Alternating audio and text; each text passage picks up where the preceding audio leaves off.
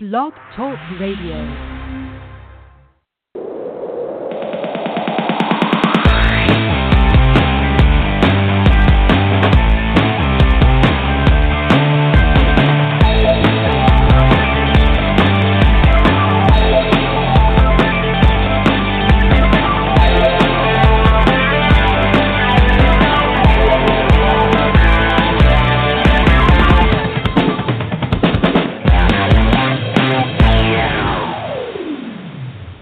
Welcome to the Bottom Line Show Live, and today we have with us the award-winning TV and film producer-director Paul Lazarus. He is a director, producer, and writer of television, film, and theater projects. He recently completed work on a feature-length documentary called Slingshot that has been successfully premiered in over 40 different film festivals, winning many acclaimed awards. Now, Slingshot is about a noted Segway inventor named Dean Kamen and his work to solve the world's huge safe water crisis that we're currently facing. Paul has directed and produced this feature film, and we are here to hear more about him today. Paul, are you on the air? I am. Thank you. Paul, thank you for joining us today. How have you been? I've been well, thank you. Well, we're so excited to have you back on the show again. When we first had you on, you had just completed the film Slingshot, and you had just started premiering it. Bring us up to speed. We know that a lot has happened in the last year. Well, the good news is that the film now is available through the Netflix system in 15 languages, so we are getting response from all over the world. Where millions and millions of people now have access to see it. And I have been, very honored and humbled, really, to be invited to all sorts of countries to show the film because its subject is so far-reaching. But I've been to Russia twice, and I've been to Israel, and I've been to Cyprus, and the film had its international premiere in the Netherlands, in Amsterdam, at the IDFA Festival, which is the International Documentary Festival of Amsterdam. And I think at this point it has won something like 17 awards, and we're very proud of it. It took a long time to make, as you know. It took almost 8 years, and it addresses one of the world's truly great problems, which is safe, clean water for everyone. And as you see in the news almost on a daily basis, it's becoming more and more of an issue. And for me, it's already a big issue, but I think the world is catching up. Yeah, water has definitely become something that is a top-of-the-mind awareness issue because it just doesn't affect us here in California. This is something that is really on a much larger global scale. Yeah, but in Northern California, it's pretty much affecting us right now. I mean, if you ask the farmers in the agricultural belts in California, they're pretty affected by water issues, and they're already hard at work on a desalinization plant in Carlsbad, California, because they're very aware that supposedly that plant is going to be online in 2017, but I would be surprised if they complete it by then. But water is going to be such a pressing concern everywhere, and we see these little pockets like Flint, Michigan, where it makes national news that the water is contaminated in Flint, but it's really happening certainly all over America, and much worse in other parts of the world where they don't take clean water for granted. You know, when you go to Western Africa, I visited Ghana twice with the Slingshot project, and when you see whole towns and whole communities that have no running water, and then what it means to get running water, and by running water I mean clean water, it's really astonishing. Yeah, it is. I think one of the things that I love about the Slingshot film is that it does bring awareness, not just to people that are geographically targeted in any one particular part of the world. It really makes it very clear to us how, wherever you live, whether you're in California, you're in Colombia, you're in the Far East, the Middle East, this is something that affects everyone. And the fact that the majority of critical illnesses that not only impede life but takes life as well is as a direct result of, poor water. Yeah, I mean, one of the things that Dean Kamen makes very clear in the movie, and we chose it to start it's the actual very start of the film, is that one of the facts that I don't think people really realize, but he states it. We put it actually as the first line you hear in the movie and the second line you hear in the movie because we think it's that important. The last line you hear in the movie, and it's that 50% of all human illness. You can take what we in the West think kill people, like heart disease and Alzheimer's and cancer. You can take all of those traditionally well-known illnesses, diseases, add them up, and they only account for 50% of human illness. All of the rest, the entire other 50%, can be related to waterborne pathogens in contaminated water. And it's hard to even fathom in the West how serious that is. So basically, if you deliver clean water to people, you can address 50% of the illness on the planet. It's such a large idea that it's hard to get your head around. Yeah, and I know that in California, of course, we tend to be, our culture in California is more and more environmentally conscious and aware. And, we have organizations like the LA Water Keepers that is doing incredible work off our California coastline because we've got some serious things that are going on there. But this whole water crisis, we have, every one of us can do our part.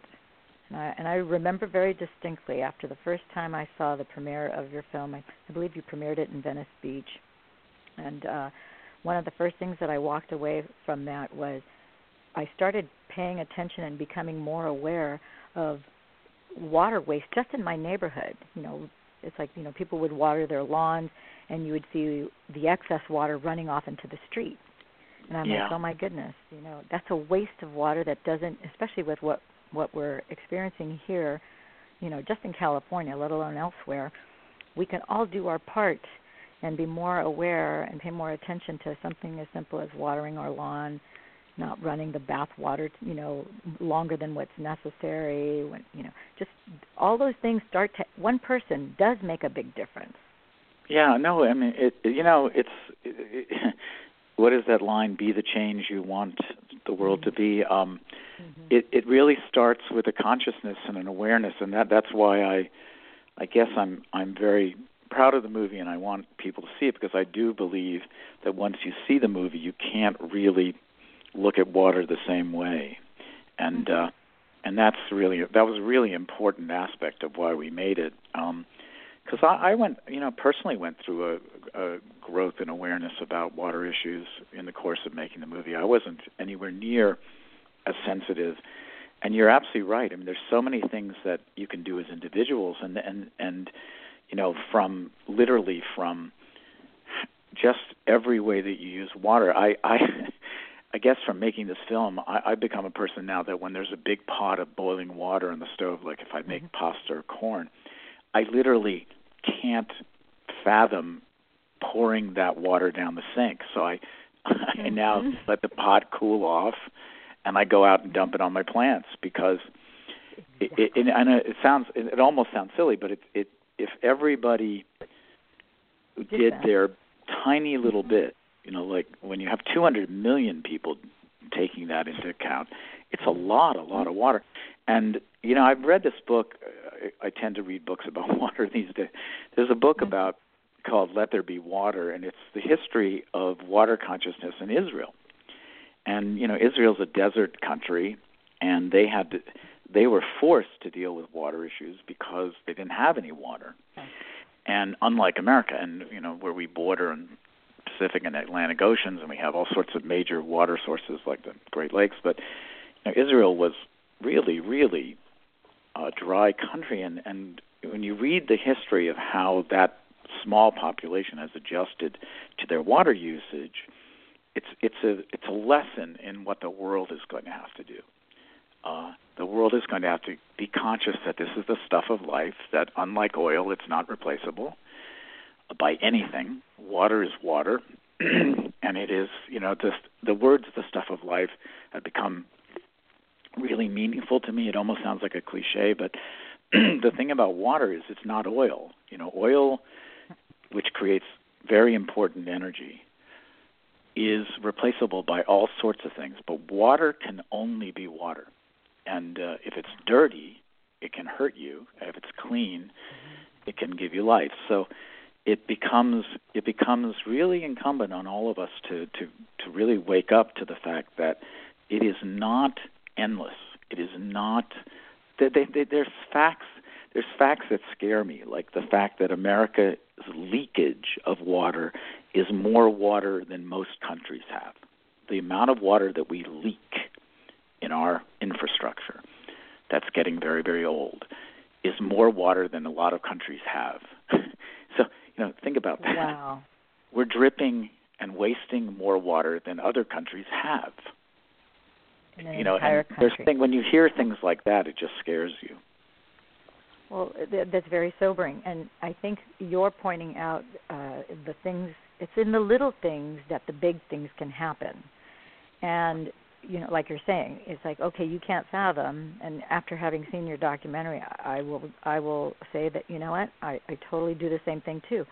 I wait till the water cools off. I throw it on my plants. If I rinse out, because I like to juice in the morning, after I'm done with my juice, instead of just throwing that into the dishwasher, I take a little bit of water that's left on there, and I pour it into my plants, because those are plants, fruits and vegetables that I've juiced, for myself. And so now that residue, instead of it being debris in my dishwasher, it's going back into my lemon tree in my backyard.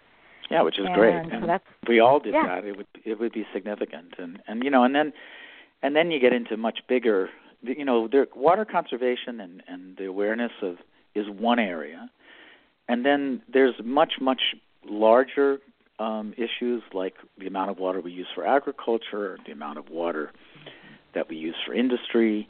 Those are even, and then, when you find out things like it takes a whole gallon of water to make one almond, and when you find out the water requirement to make a pound of beef, these are very sobering things that we all need to learn and understand going forward, because we have this resource that isn't endless.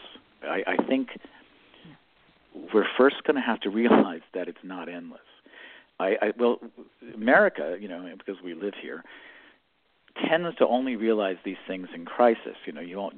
We only realized how precious gas might be when we're starting to pay $4 or more a gallon. Then it becomes, a national thing about gas. Till then, it's just endless. Well, wait till we start having to pay for water, what it really costs. Because right now we're paying pennies for gallons and gallons of water. So we're getting away with what the rest of the world might consider to be an atrocity. Because what we pay for using clean, like we have clean water in our toilets. We use clean water on our golf clubs, on our golf courses. This is stuff that people die from not having. We are watering our golf courses with. Well, unfortunately, it's hard not to be political about this, but there's going to come a point where that's neither acceptable or even doable. It just won't be possible. And that day is coming fast upon us. It's not far away. People talk about these things like they're far away. It's not far away. No. Pretty soon, Las Vegas is going to have to be figuring out what to do about the fact that the water isn't powering the Hoover Dam. Oh, absolutely. And those things will make it very clear that, we don't have any power anymore because the water's gotten so low. It's no longer powering the Hoover Dam. We better do something about that. Yeah, but we have to start taking preventive action now. And right. And the reality is, we think about water, and we think of it as something external. It's an environmental thing. It's out there. We take it for granted that we know that we're drinking water either out of water bottles or filtered water or out of our faucets and so forth. But make no mistakes, our body is composed of over 80% water. And when we are negligent or ignorant, we don't know any better, and we are not taking care of the environment, and we're throwing any kind of trash or rubbish, in the waterways that now ends up in our ocean, that's our environment. That is directly, affecting each and every one of us.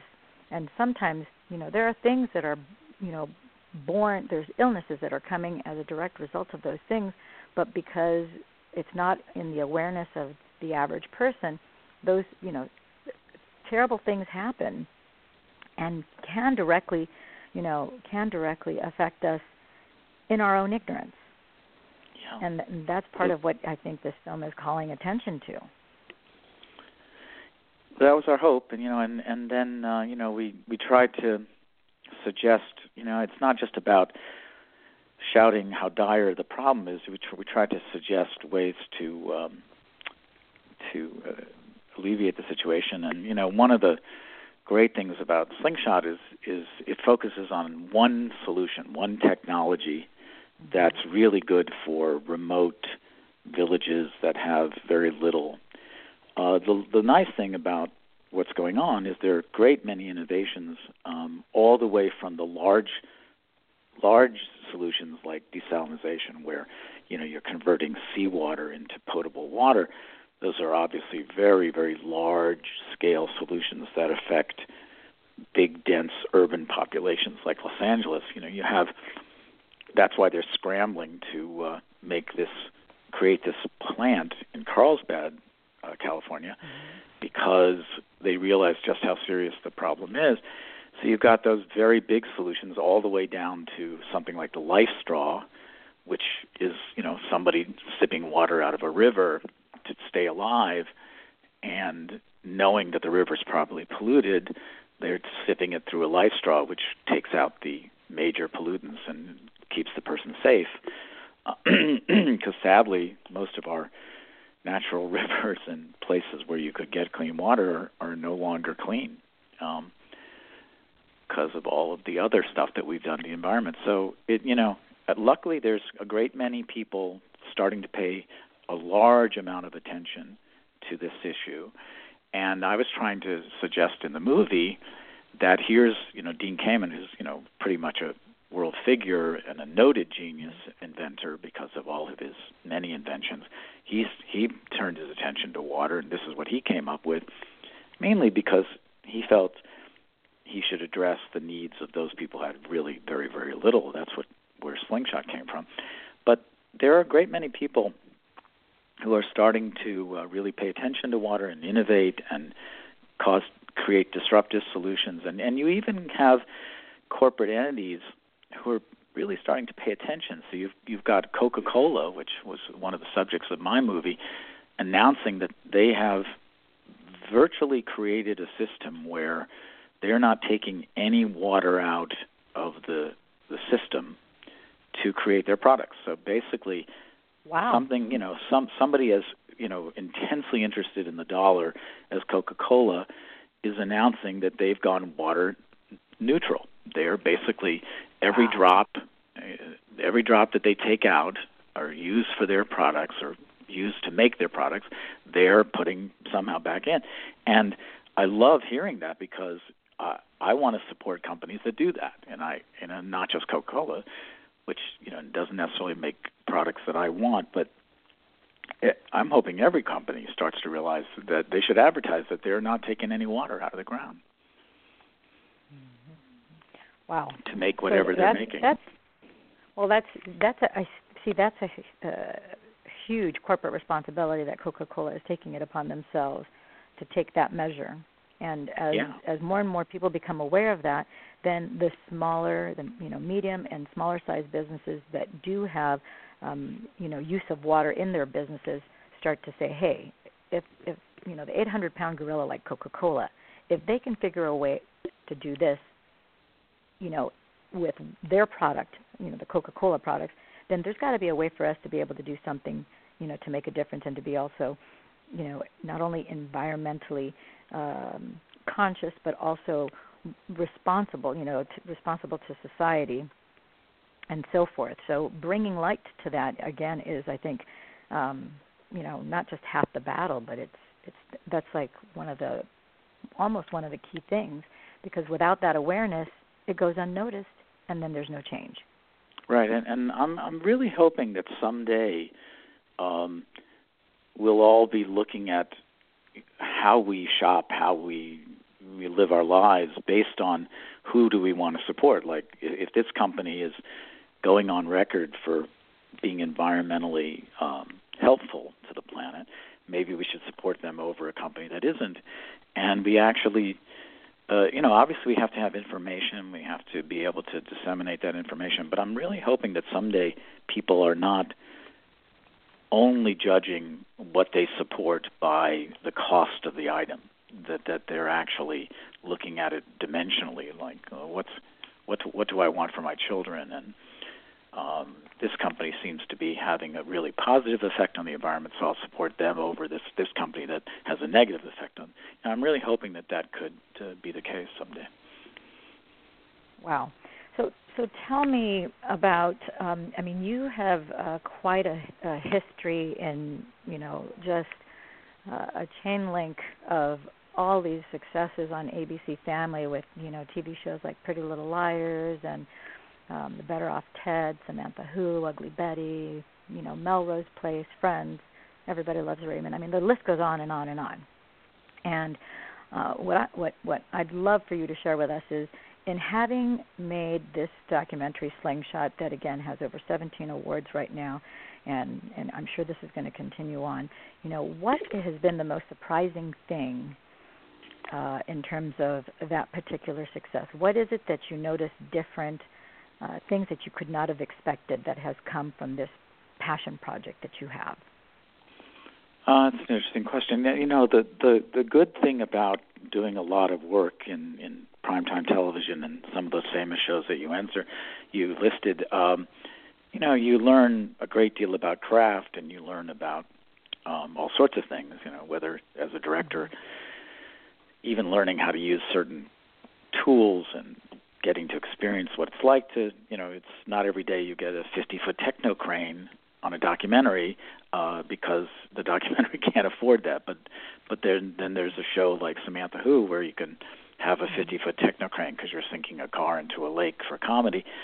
And so all of those, almost over 20 years of experiences shooting in practically every different kind of TV program, I really got to learn my craft and learn all sorts of tools and technologies and, sharpen your skills as a director. The amazing thing about the documentary, and I don't think I totally expected this, but I was certainly aware of it intellectually, but I didn't experience it as profoundly as I did when I started shooting the documentary, is that what I discovered was no matter how much I planned, no matter how much I gave myself a deep set of background and inform myself and establish the questions I wanted to get answered and what I wanted to see. What always knocked me out about the documentary is it was always better in the surprises that I didn't expect.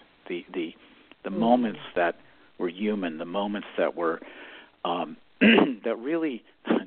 moments that were really transcendent were always the things I never planned for, that just happened in the course of making the documentary. And there's some pretty interesting examples of that, all over the documentary. A fun and maybe lighter example was you're working with this genius inventor, and he has all sorts of profound things to say about everything. So you think very hard about what questions you're going to ask him, and you plan and you plan. And you go to do the interview in his office, and there happens to be this gigantic teddy bear, like life-size teddy bear, sitting in the corner.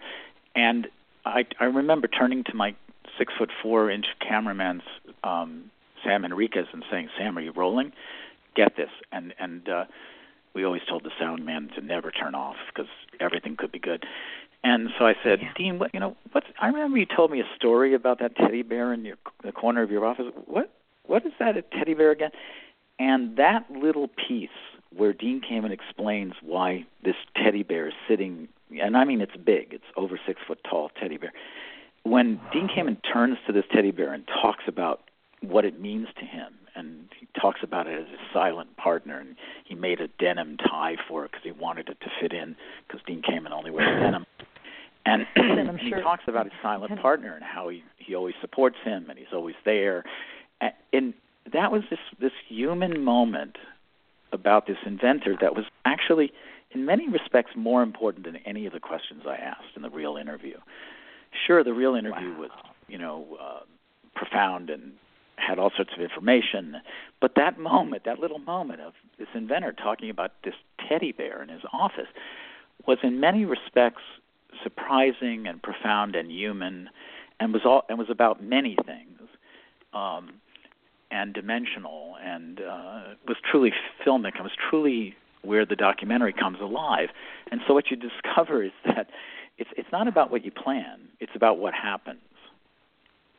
And you obviously have to capture it on camera because otherwise it isn't in the movie. Wow. But it's kind of what you bump into, and many, many things happened over the course of the 8 years that were shocking and upsetting and sometimes entertaining, sometimes surprising. But one of the saddest, darkest things that happened was Dean Kamen's elder brother passed away during the making of the movie. It was totally unexpected. Wow. And we had always planned in the movie to deal with Dean Kamen's father's death because that had already happened. Mm-hmm. And we were going to talk to Dean about it and experience what losing a parent is like. But we totally had no expectation that Bart, who's Dean's, brother, would pass away, and did. And so suddenly the movie took this turn, and it was funny because people would always ask me, why do you have this section about Bart Kamen in the movie? It's got nothing to do with Slingshot. And I would say, well, the movie's only somewhat about Slingshot. It's also about mortality and time and how we use our time and innovation. And there's nothing more profound about time and mortality than losing a sibling. Nothing makes you more aware of how finite life is. And, so I guess the sum total of what I'm saying is that the documentary world is filled with surprise and things you don't expect. And that was very different from my many years of dealing with narrative scripts where it's all on the page and you're just trying to make it as good as you can.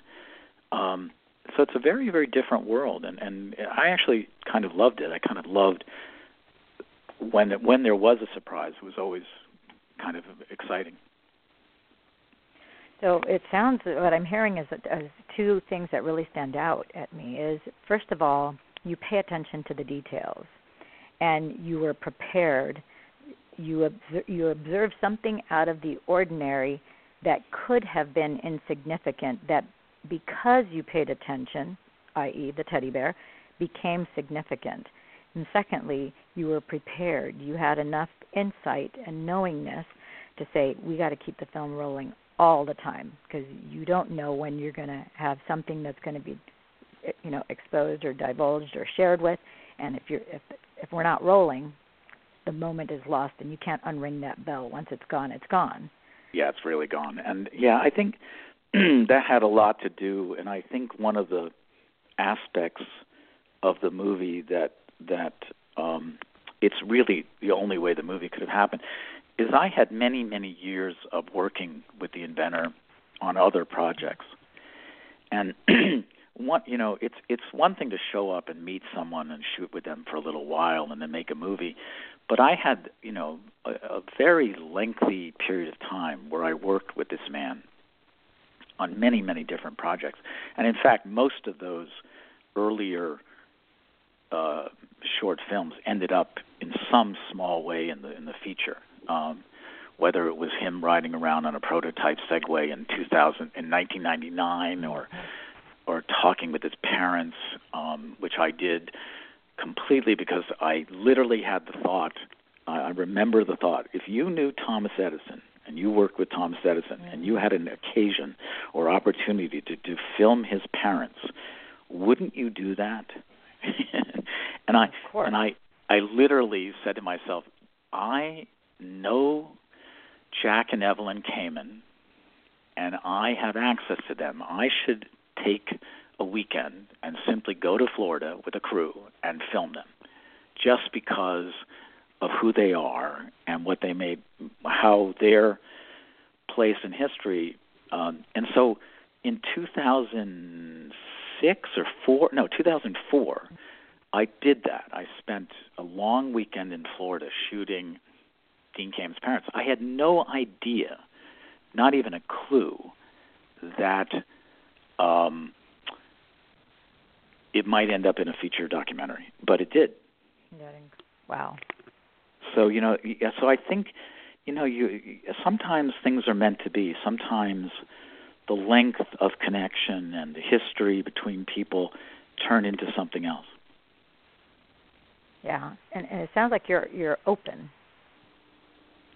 You're not, you're not where things have to happen in necessarily a specific box, but because you're open, it allows for those things to come into your experience and for them to unfold that might not otherwise if you weren't open. Yeah. I hope so. you hope you are. I mean, you certainly learn to go with the flow of what's happening around you when you shoot a documentary, and then you also hope that one of the 3 cameras that you're training on the subject will get a shot that's useful. The thing about Dean Kamen is if you're flying, or if he's flying somewhere, you really can't ask him to get out of could you re-land the plane and then take off again? You better get it. Because it's just not going to happen again. And the truth about Dean Kamen is that very little was ever able to be repeated. It's just like if you didn't get it, you lost him. Yeah. He's not he's got many things he wants to get done. He's not really caring about shooting a film. Yeah. No. Well, and one of the things that came across loud and clear in the film, I'll never forget, because it talks about how, his passion is obviously inventing these things, and so every minute of the day, anything that he can systemize, that he can eliminate time, the time invested to do quote unquote mundane things, as in getting dressed, he will put a system in place so that takes the least amount of time possible, so that he can spend all of his time, with his fellow engineers, creating and inventing and working on his passion projects. And I remember when they show in the film a picture of his closet where you disclose that he basically has all denim, all jeans, all the same shirts. I don't know if there were 30, 40, or 50 denim shirts and jeans. So he doesn't have to think ever what he's going to wear, because he basically has that as a uniform done. Yeah, I've never met anyone mental who... energy. Yeah, he eliminates almost... I mean, some of us would consider... sometimes you're absolutely right, and he's eliminated, what I think we would consider mundane. Like, he doesn't go food shopping. He doesn't go...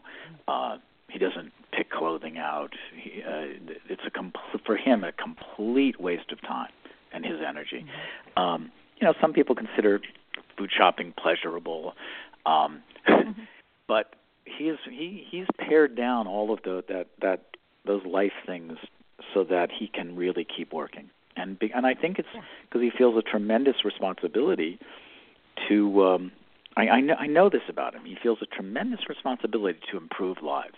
He wants in every way to invent things that improve people's lives, whether it's a wheelchair that can elevate you to eye level or get you upstairs, or whether it's a bionic arm for people who've lost their limbs in battle, or whether it's clean water where people don't have it, or I really believe that, strangely enough, the Segway on some levels backfired on him, but it was for him a solution to short-term pollution, because what Dean will tell you is that most of the pollution of the world takes place when cars are idling in traffic or sitting at a burger place in the line idling. That's the least efficient use of an engine and the most pollution. Interesting. So what he was trying to do with the Segway was really eliminate congested, pollution where it happens most. Trips that are less than 5 miles.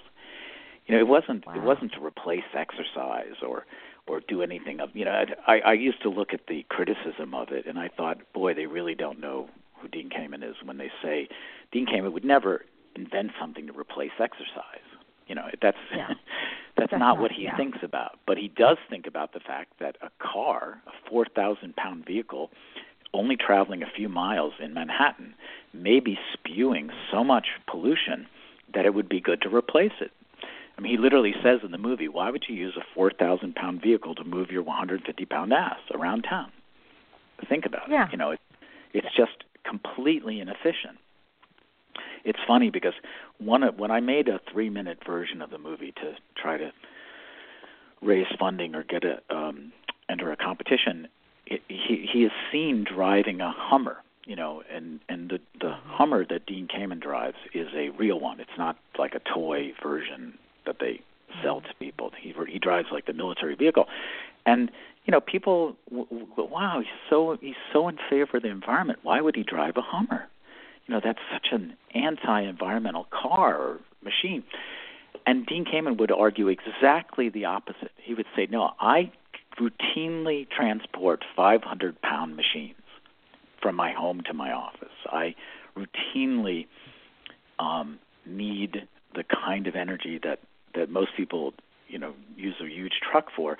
So I drive a Hummer because when I put a Stirling engine that I'm working on in the back of my truck, it can carry it. And it runs on diesel. It rides on diesel. Yeah. So, he does not do anything unconsciously, which is what I'm saying. It's not, this is a person who wears jeans because he does, just like you said, he doesn't want to take the time to dress. There's no mental energy. There's no decision to be made. It's like he is taking. That's the one thing that came loud and clear across the film, because he is really passionate about, getting this water crisis, taking it up to the next level. So if he can spend 30 seconds less in pulling a shirt off of a hanger and putting it on, and he can figure out a way to spend less time doing that, that's more time, more hours in the day that he only wants to spend time on those passion projects. End of story. It was very clear. He's not about ego. He's about creating solutions to these needs and problems that he sees, and he knows that him and his team can do it. And so that's where his energy, his mind and energy is just focused on that. And it was really refreshing, because it's like that makes a lot of sense. Yeah, it's very different than most.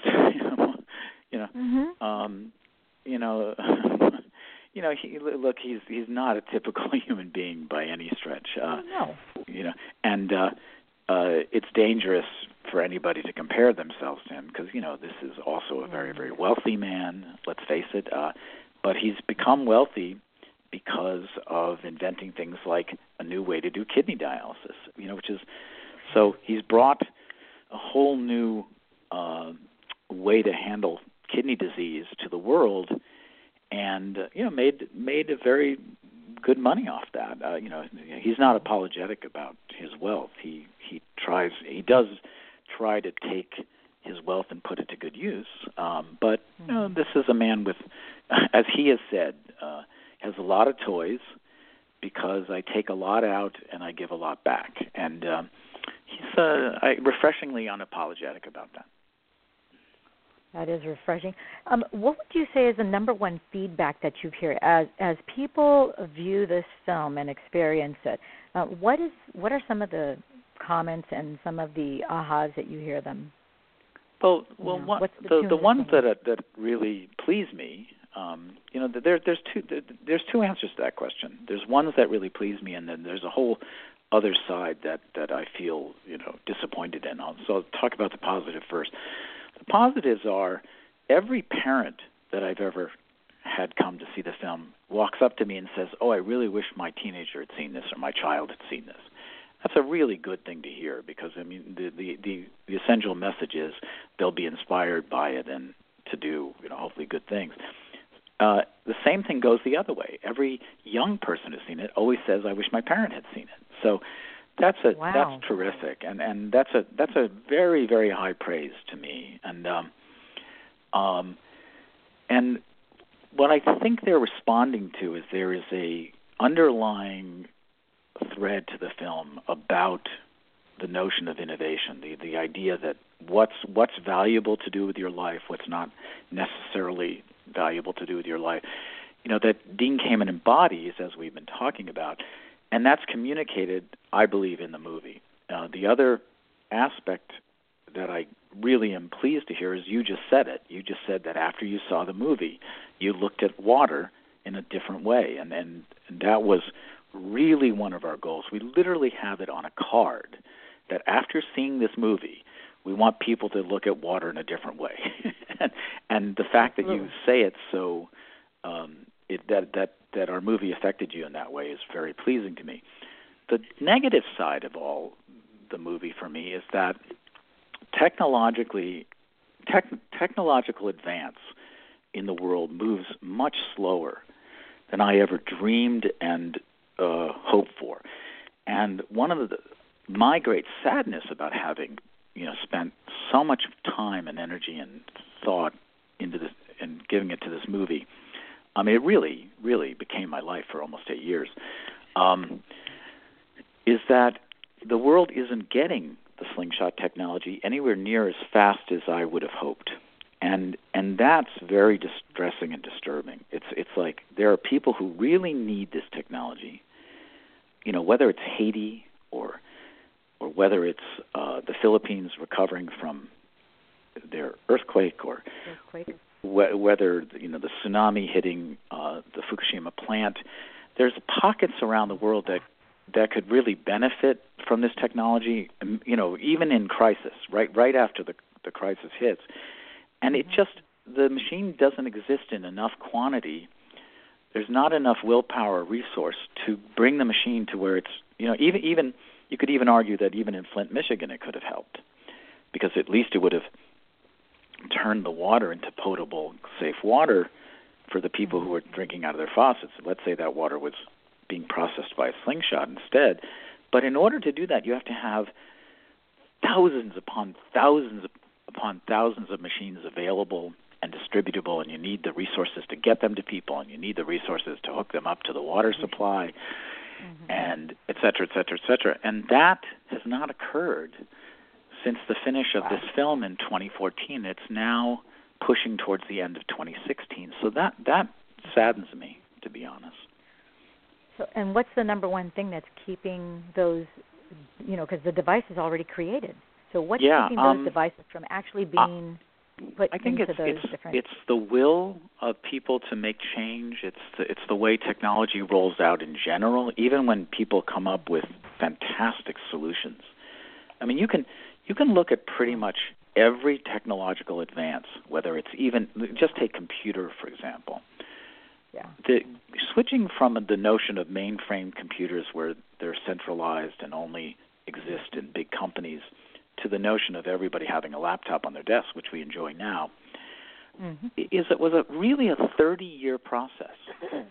We think of it as instant, but it really isn't.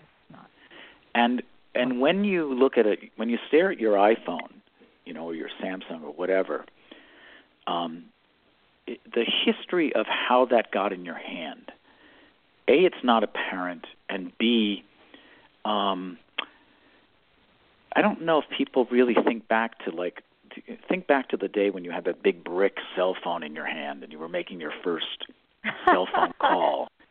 Oh my God. Like I kind of remember that, but that's all the way to the 80s. So 80s to now is 36 years, or close. Let's call it 35 years. Well, it doesn't happen as quickly as we want it to. It happens slowly, and I think sadly, it's the same thing with water. It's we're starting to be aware that it's a problem. We're starting to be aware that people are dying because of unclean water. We're getting that kids, we're even starting to understand sanitation and how it relates to water, and we're starting to get it. But I don't know. It doesn't move quick. I guess what I'm saying is what makes me sad is it just doesn't move quick enough. It's so true what you're saying. It's funny because the public's perception is always that things happen overnight, and they don't see all the blood, sweat, and tears that has preceded that. This is a point in case here. I know that the inventor of the ATM machine, people say, oh, that happened overnight. No. Overnight was 17 years. From the time that an ATM machine was actually invented and ready for banks to use and for it to be widespread across the country where now you have them in every bank, that was a 17-year process for that to now be. And, it would be my hope that that would not be the case with this device. I don't know. Do we have an idea? Because I don't remember in the film it talking about what the cost of the unit is.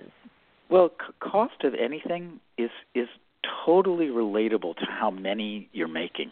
There's no such thing as a cost without understanding how many. So first of all, the question is multifaceted because if you're hand making them one at a time, they cost $1 million. If you're starting to mass manufacture them, you might instantaneously get it down. Well, let's do the middle step. Before you mass manufacture them, you make a quantity of them. So when they made a quantity of them, which was around 17 of them, they got it down to, let's say, between 100 and 130,000. That's a huge leap from 1 million to 130. Then the next step was to make 50 of them and to have them cost about $30,000 a piece. That's another huge leap. Mm-hmm.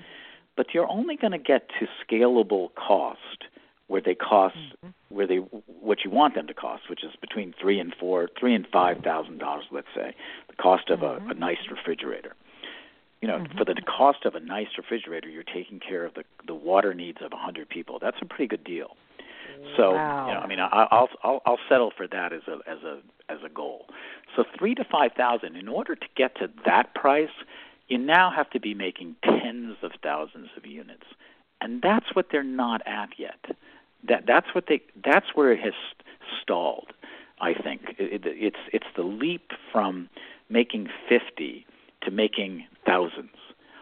And in order to make thousands, you have to do what is commonly called tool up, which means, you're making each part out of plastic instead of hand carving it out of metal, and you're extruding plastic and through a fancy process. All the things that I actually talked about in the movie.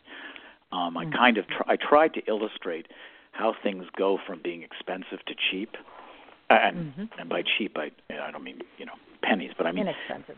But when you're going from a $30,000 device to a $5,000 device, that's a pretty good leap. 7 times less. Oh my gosh! But it requires that you have invested millions in what they call tooling up, that you've solved all the technological problems of making it mass manufacturable, and you're ready to distribute it, because you can't make tens of thousands until you are, have the end point. And that's the part that's not happening. And that makes me sad and crazy, because I made this movie to help get this machine to that place. That was one of the goals. So that's the intention is. Yeah, and you have to start with the intention. You have to do the intent. You have to do it no matter what. But it is not happening at the speed that I would like it to. And you just pray that you pray that the world is going to come around to. Here's another example of not necessarily as big a problem. Is certainly not as big a problem, but Dean Kamen invented a wheelchair. It's called the iBot. That iBot is so extraordinary. When comparing it to a normal wheelchair is like comparing a golf cart to a Porsche. It's just I mean, you're talking about his iBot. Number one, it can go upstairs. Number two, it can go over bumps. Number three, it can travel on any terrain. Number four, it raises the disabled person to eye level, which people say is the most important thing that it does. I mean, it's the Porsche of wheelchairs, right? Yeah. Well, but it was costly, and when it first came out, it was very costly, and so it wasn't getting government funding. It wasn't, government funding goes to a $400 electric cart, does not pay for what I think was close to $25,000 worth of wheelchair. So nobody could get it, and it fell off the market. It went off the market. Something as brilliant as the device was, and I saw it, and I've ridden it, and I know what it does. As brilliant as it was not cost effective, and it disappeared. Well, now, and it's years later, it's now appearing that Toyota is going to revive it, but at a much, much more skinned down, cheaper level. Like they've figured out a way to, and also, technologically advanced, technological things advance, so you can do different things than when it was first invented. Bring but the cost down. You can get the cost down. But I hear it's coming back. Now, that's terrific news. That's terrific news for anybody who really needs it, obviously. But it's terrific that it didn't die. And it shows, I guess it gives me hope that good ideas can't be killed off, even when they're expensive. Yeah, they may be put on the shelf for the right time and season for it to come to pass. The reality is, with what we have going on in terms of the world's water crisis, and it is a water crisis, is that we do need to give this a voice. And I think in sharing this information and putting this on people's radars,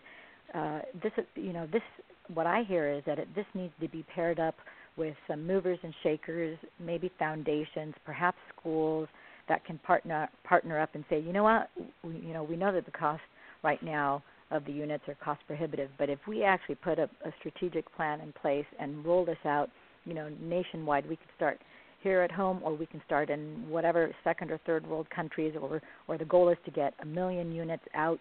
With that in mind, these are the type of dollars, and we can project X amount of, per unit cost. Now we can start to connect the dots, if you will. Mm-hmm. And now you have, every Fortune 1000 company has, the charitable giving arm of their business, and then there's thousands of other nonprofits that can, that are much smaller. They can also participate, but you just need that one mastermind that is going to bring it together. And so I think as you put it out there. Mm-hmm. Yeah, no, and also one of the things that I definitely noticed in my travels in making the movie, and I was just a little bit disheartened by it, is that, and maybe this is always the case when something's new on the horizon, the world's water crisis, which there's no question that we are already in the midst of it. There's no question. Anybody who thinks that this is in the future, not now, is just wrong. They're dead wrong. And I'm not saying that anecdotally. I'm saying that based on lots and lots of facts, but which I'm not going to go into now. But the thing that I started to say that disheartened me was all of these water groups, and there are many now, seem to be in their own silo. Like they're not working together yet. And I think that's because we haven't hit that moment in time yet where water is so first and foremost a problem that something like water.org can't afford not to know about the Slingshot. Right now, we're in a place where, water.org is one of the biggest water groups, charitable foundations trying to solve the water crisis in the world. It's Matt Damon is the face of it. A guy named George White is the head of it. Now, the irony is that there was a program on Charlie Rose, the TV show, where the first hour was devoted to Dean Kamen and Slingshot, and the second half hour was devoted to water.org with Matt Damon, partner. And they didn't meet each other because they were shot at different times. And I thought to myself, what a crime and shame that those two... Lost opportunity. What a lost opportunity that Matt Damon didn't meet Dean Kamen. Because they should be working together, not separately. To leverage, yeah. And to leverage all these things that need leveraging. I think that day is coming. I think that we're starting to become aware of how serious water really is. And, the Bill Gates Foundation and Dean Kamen and Matt Damon, all these people have some considerable power when it comes to water. I believe they're gonna have to get together, and the world's going to require them to get together, and then change really will start to occur, I believe. Yeah, and I think hope. As they start, I think it starts to coalesce and gel, and as that happens, and people, it gets on their radar, and they're like, you know what, I want to be a part of that. I want to help. I want to invest time. I want to invest money. I want to invest both. And then that's how it starts to grow, and it starts to actually get out where, before you know it, you actually have these units in Cambodia and the Philippines, wherever it is needed. There was a beautiful idea floated at one point during the course of making the movies, probably somewhere in 2013. I heard this actually 3 years ago. The idea that I heard, I think it was in the it was in the Coca-Cola Company superstructure. The idea I heard was, wouldn't it be amazing if there were 50 Slingshot machines in a warehouse, and every time a major catastrophe hit the world, like Fukushima or the Philippines or Haiti earthquake, that these machines were loaded up onto a super cargo jet and deployed to these places that were having, serious water crisis. And I thought, oh my God, that is such a gloriously beautiful idea. And it would be so meaningful to the people that it, as it was occurring. Suddenly you'd go from a city destroyed, as in Port-au-Prince and Haiti, and a city destroyed, and then these machines arrive, and now everybody has clean water. It's also a big publicity stunt on some level, but I just love the notion of that, and these are things that I guess they're pie in the sky, and I'm a bit naive, but it just seems like such a good thing to me. Well, and it's like, I think, one of the things that came up in the movie too is that Dean Kamen routinely, the way his brain is wired, he's routinely asking, what do I need to do? What is it gonna take, to make this happen, to fulfill this need, to solve this problem, to fill this hole that I see, in the universe, if you will. Early in your film, and I saw this film again 2 years ago when you first rolled it out, so I'm going strictly off of a 2-year-old memory. But I remember one of the first things, his older brother, was a doctor, and at the time, and I think this was like 25, 30 years ago, his brother was a physician, and when dealing with premature babies, one of the number one problems they had was that they didn't have a way to intravenously give babies a fraction of a drop of medicine. And so if they gave them a drop, a cc or two, of course the babies would overdose and die from that, not necessarily from not being able to breathe or what have you. So when his brother aired that issue to Dean immediately went to work. It's like, how am I going to be able to create a solution for this? And he actually, I think one of his first inventions was, a syringe and an IV for premature babies that would do fractions of a drop. Yeah, it literally became a technology called autosyringe. And what Dean came up with, which seems so obvious, but of course it's obvious in hindsight, what he said was, well, why remove the medicine from the syringe? Because the syringe is the way you administer the minute amounts. Well, why don't I just take the syringe and then create a device that controls the syringe? So he created autosyringe. Now, what's amazing, what's even beyond what we're saying, is that same technology is what is the patent in people's diabetes pumps that they were wearing on their bodies. Because that same notion of how do I administer absolutely 100% correctly the right amount of insulin to people using the auto syringe technology. And so that one patent or that one idea probably is being carried by more people than we can even imagine. Yeah, because I think Dean has over like 400 patents. Yeah, and he does. People don't realize, that he's like beyond over the top. One of the inventor. Probably invented. This is the Thomas Edison of our lifetime. I mean, there's no question. I mean, he is. There's no question. And when I took him through in the film, I just had him discuss how he solved kidney dialysis. And he took a look at the existing technology and went, this doesn't do anything it's supposed to do. It doesn't make the person comfortable. It doesn't effectively clean their kidneys. It's capable of breaking. I'm going to redo the whole thing. So instead of fixing the old, he just invented new.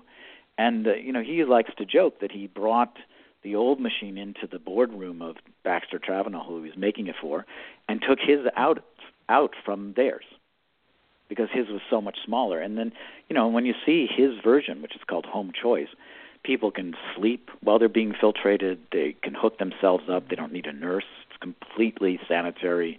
It's completely disposable, so there's no issues of there's no issues of cleaning it. There's no moving parts. It works through osmosis, through the body's own pressure.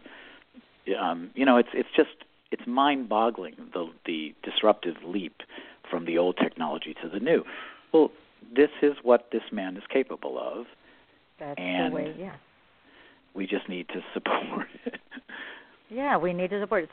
So again, just like Dean would do, he asks effective questions. How can our listeners today, what is it that they can do, in addition to getting in contact with you? Is there anything that you would... First and foremost, I encourage people to see the movie so that they're sensitized to the issues, and they're aware of the issues. Secondly, I think we have to put a lot of pressure on places like Coca-Cola or places like the Clinton Global Initiative to fulfill their commitments to get to distributing the machine. And this is just on a slingshot level. On a pure water level, we all need to be aware of the issues. We all need to conserve. And we need to support the legislature that's going to change how the world views water. I mean, it's really voting. Like, you have to vote for the... people used to laugh at the concept of toilet to tap, toilet to tap. People would laugh at it or be disgusted. Oh, there's no way I'll never drink the water that was in my toilet. Well, guess what?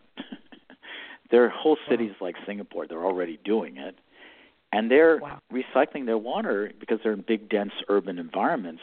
And they're not wasting a drop. Well, guess what, folks? We're going to be doing the same thing. We just have to build it.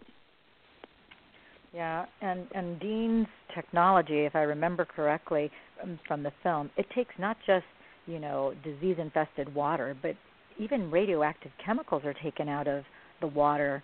Everything.